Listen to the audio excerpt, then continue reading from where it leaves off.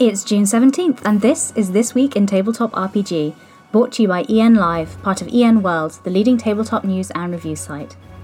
Former Wizards of the Coast community manager and streamer Satine Phoenix, along with her husband and business partner Jameson Stone, have been accused of unprofessional behaviour, abuse, and harassment by several freelancers, former employees, and business associates. Jameson Stone has since resigned as the CEO of Apotheosis Studios, and both have made public statements in response to the accusations. BackerKit announced this week it will launch its own crowdfunding service. BackerKit is the popular platform for crowdfunding campaign management, and perhaps you've used its pledge manager as a backer.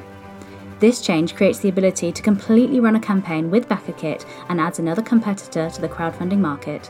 BackerKit plans to open up more broadly in early 2023.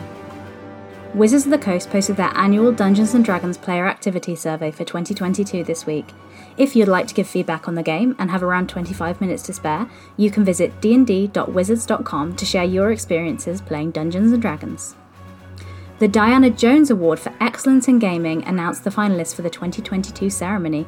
The finalists are Across RPGC, Adjit George, Haunted West, and Mothership. The winner will be announced on August 3rd, the evening before the start of Gen Con. In industry news, Paizo have announced 2 new members to their leadership team. Maggie Gallagher is the new Vice President of People and Culture, and Rai Kong is Vice President of Technology.